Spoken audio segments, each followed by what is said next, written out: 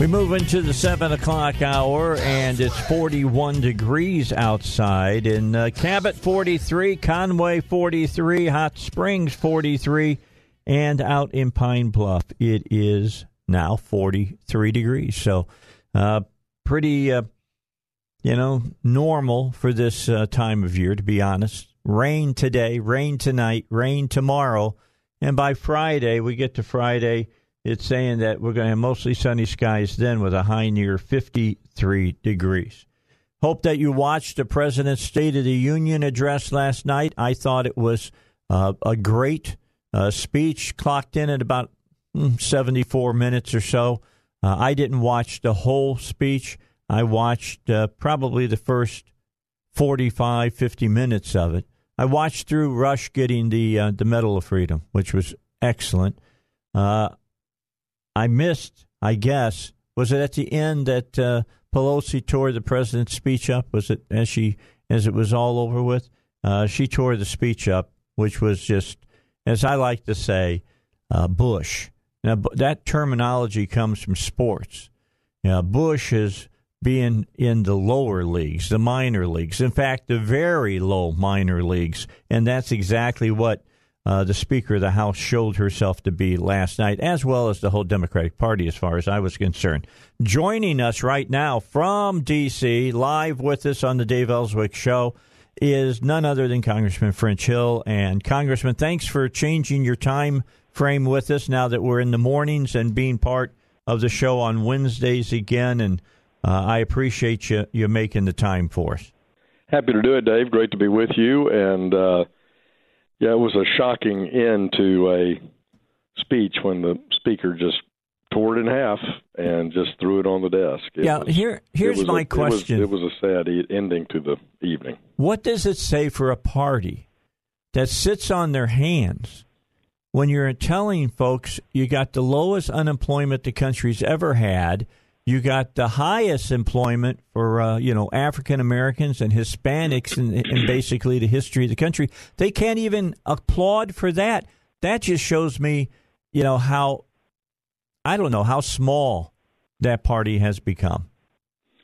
Well, that's been going for 3 years. I mean, the Democrats in the House, the Democrats control the House now, and since President Trump was inaugurated, they have been they despise the fact that he won the election, and they have been working to impeach him the whole time. They have been working a legislative agenda that is not bipartisan, that has not reached out to cooperate truly in a bipartisan way. We've had some positive things in the opioid arena and in the surprise billing arena, so I don't want to take anything away from the smaller policy items that we've tackled. And, of course, we've gotten the defense authorization bill completed, and the Democrats, I would say, caved or ultimately agreed with President Trump's view on border security.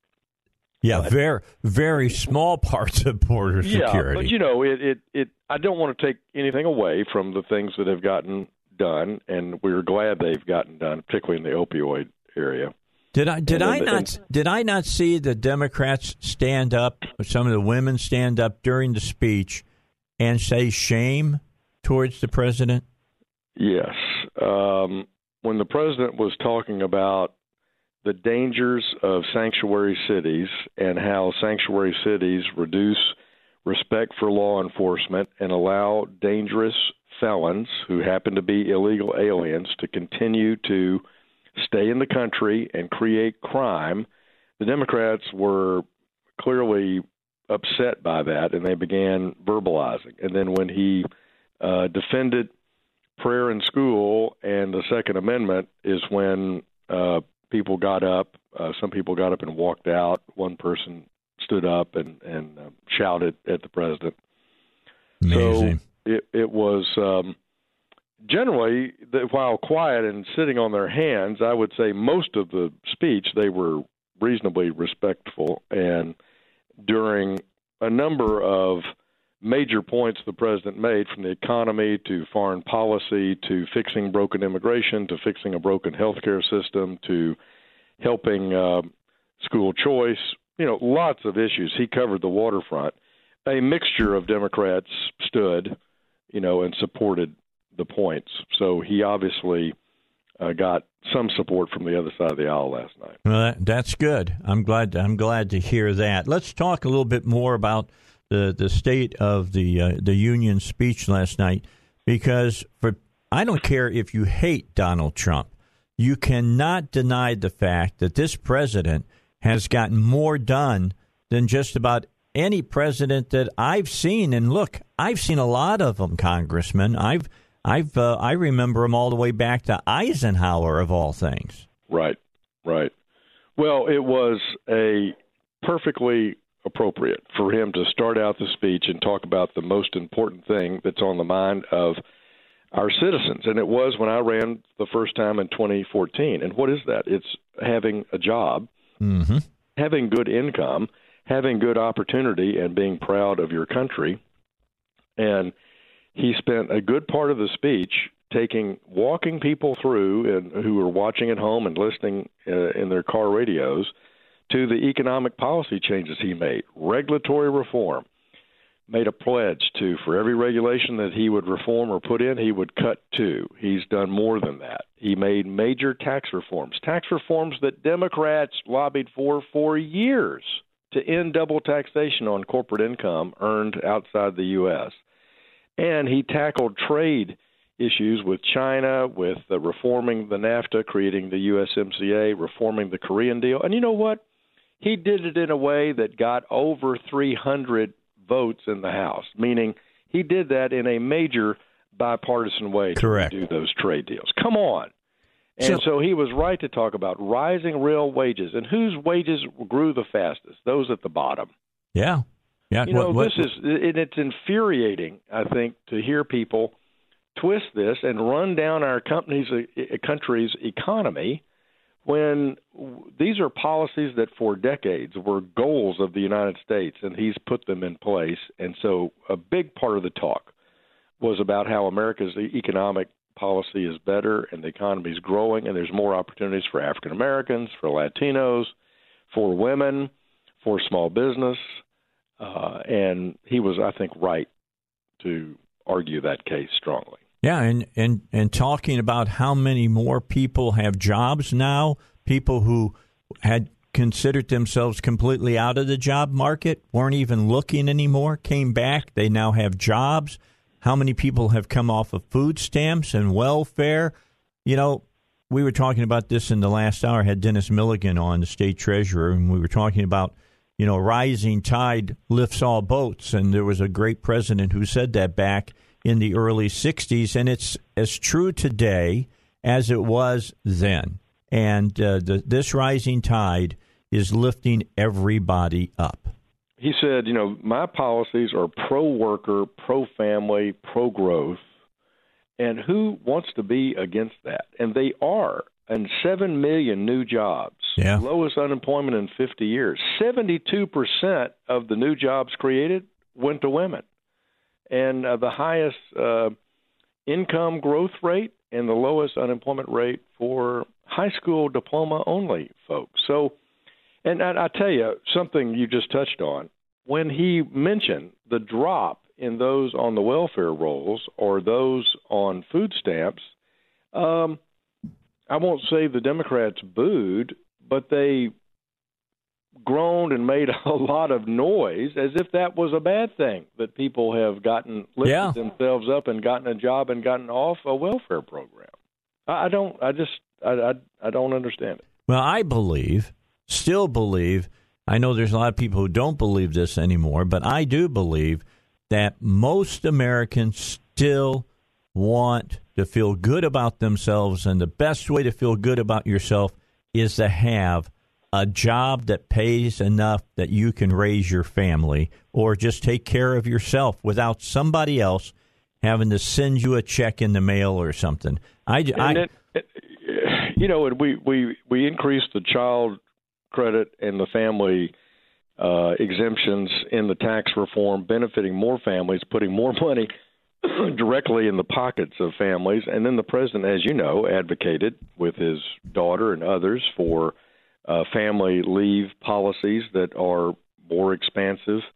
And again, these are issues that are pro-family, pro-worker, have been advocated by members of the other political party for years, and they did not applaud. I mean, they just didn't react. So there were tough moments last night on the economic policy front, but it got worse.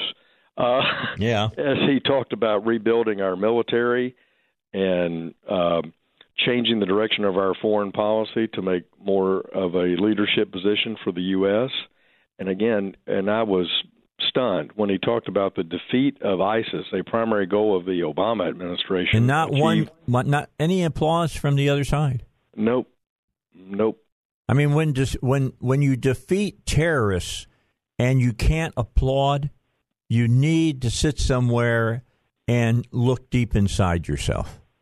Yeah, I mean, I have to tell you, I grew up in an age where we really worked hard, even in the divisive nature of Vietnam, to try to have a common foreign policy, and that the old expression from probably the Eisenhower administration on and the Cold War was we were unified off America's shores. And Scoop Jackson, Democrat of state of Washington, was certainly a leader on that. Jack Kennedy, as president, was a leader on that. I think many during the 70s, during the Nixon Carter years, attempted to achieve that. So this is what is concerning to me, is that we are divisive around these foreign policy issues that are about keeping America safe, working with our allies in Asia to make sure that we block strategic and aggressive behavior by our friends in China, and that in the Middle East that we preserve a chance at peace and blocking Iran's attempt now to create their own Shia caliphate spanning from Lebanon around to obviously Iran and across the sea to Lebanon to Yemen. So we should be united around this. I think so. I thought so, and keeping Iran from getting a nuke would think that everybody would be ready to stop that. I mean, I understand Omar and some of the others might not be, but the majority, the supermajority of the other party should be again all for that as well. Congressman, we got to get a break in. Let's do that. When we come back, I want to talk to you about the Golden Fleece. I want to talk about impeachment, and I want to talk about the coronavirus with you real quickly as we continue here on the Dave Elswick Show. 19 minutes after 7 in the morning.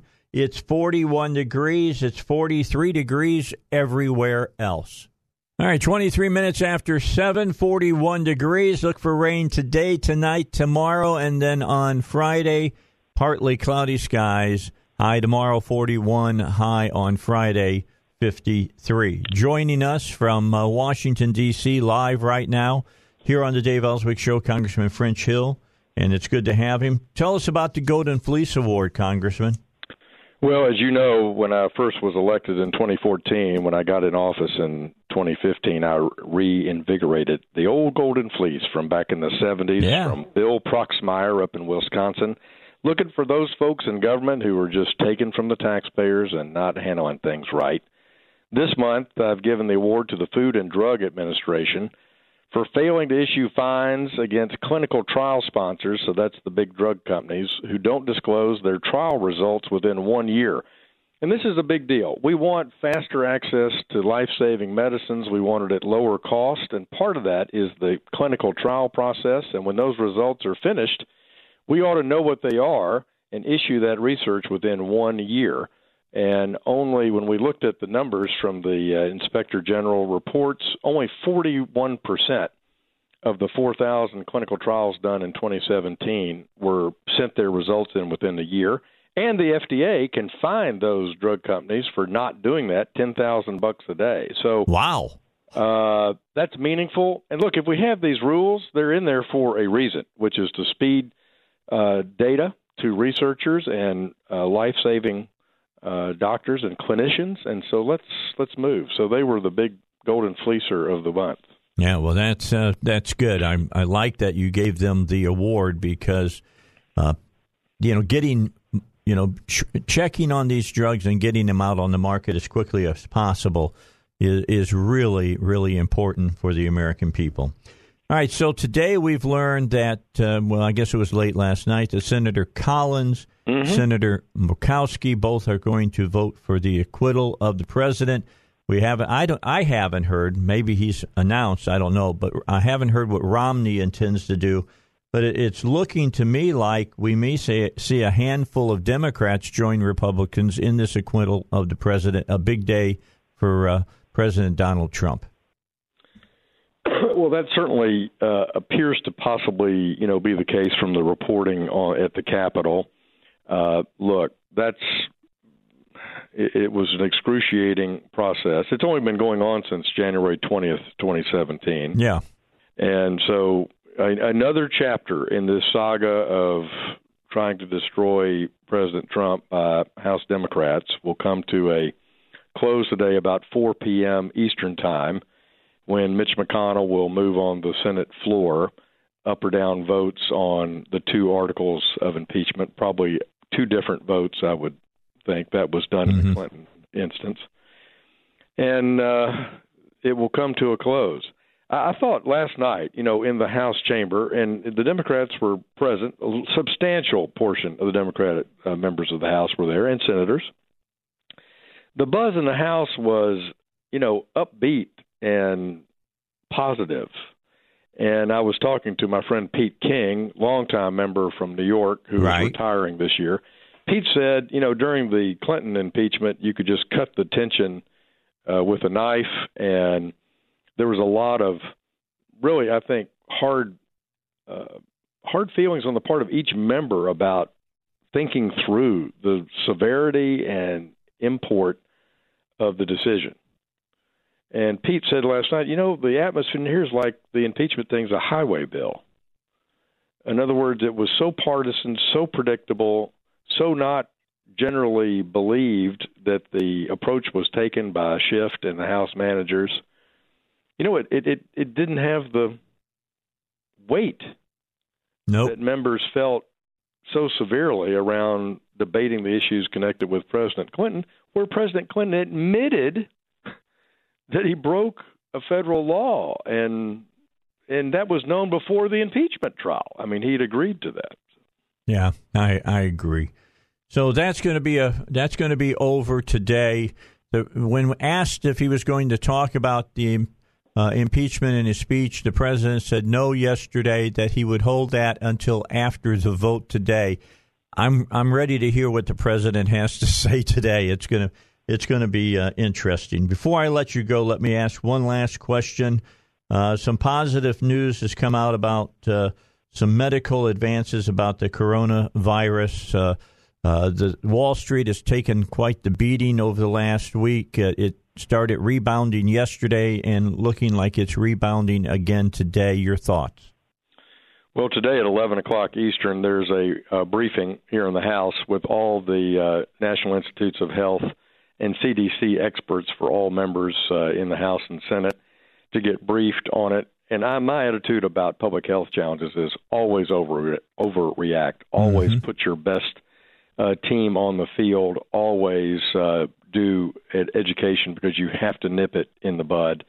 These giant contagions we saw in Ebola, we saw in SARS, must be dealt with that way. And I commend the quick action by the Americans to help the Chinese sort through it. The president touched on that in the speech last night. So I look forward to hearing today what the details are of the attack against this virus. Well, we'll talk to you about that next week. We're out of time. Thanks so much for today, and good luck on this whole afternoon. Best wishes. All right, we'll talk to you later. Congressman French Hill here on the Dave Elswick Show. Glad to have him with us. Coming up, we'll have the news for you at 7:30. during the half hour from 7:30 to 8, I've got some different things we'll talk about. What was the voter enthusiasm in Iowa? Scalise will talk about the speaker tearing up the speech last night that the president gave.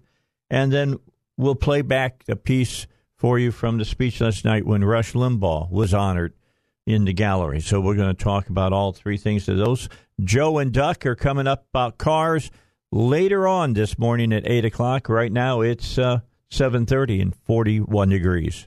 3-star General Michael J. Flynn, head of the Pentagon Intelligence Agency, knew all the government's dirty secrets. He was one of the most respected generals in the military. Flynn knew what the intel world had been up to. He understood its funding. He ordered the first audit of the use of contractors. This set off alarm bells. The explosive new documentary, Flynn, Deliver the Truth, Whatever the Cost, uncovers the facts behind this scandal. Flynn told the truth. He was the most dangerous person for Donald Trump to hire. I find out the worst enemy that I'm going to face in my life is right here in America. They took my assessment and they wanted me to change it. And I was like, I'm not changing it. They had to get rid of Flynn. With in-depth interviews, archival footage, and never-before-seen personal records of the man behind the headlines. I just felt like I was drowning. Flynn, Deliver the Truth, Whatever the Cost. Available now. Watch it today. Go to salemnow.com. salemnow.com.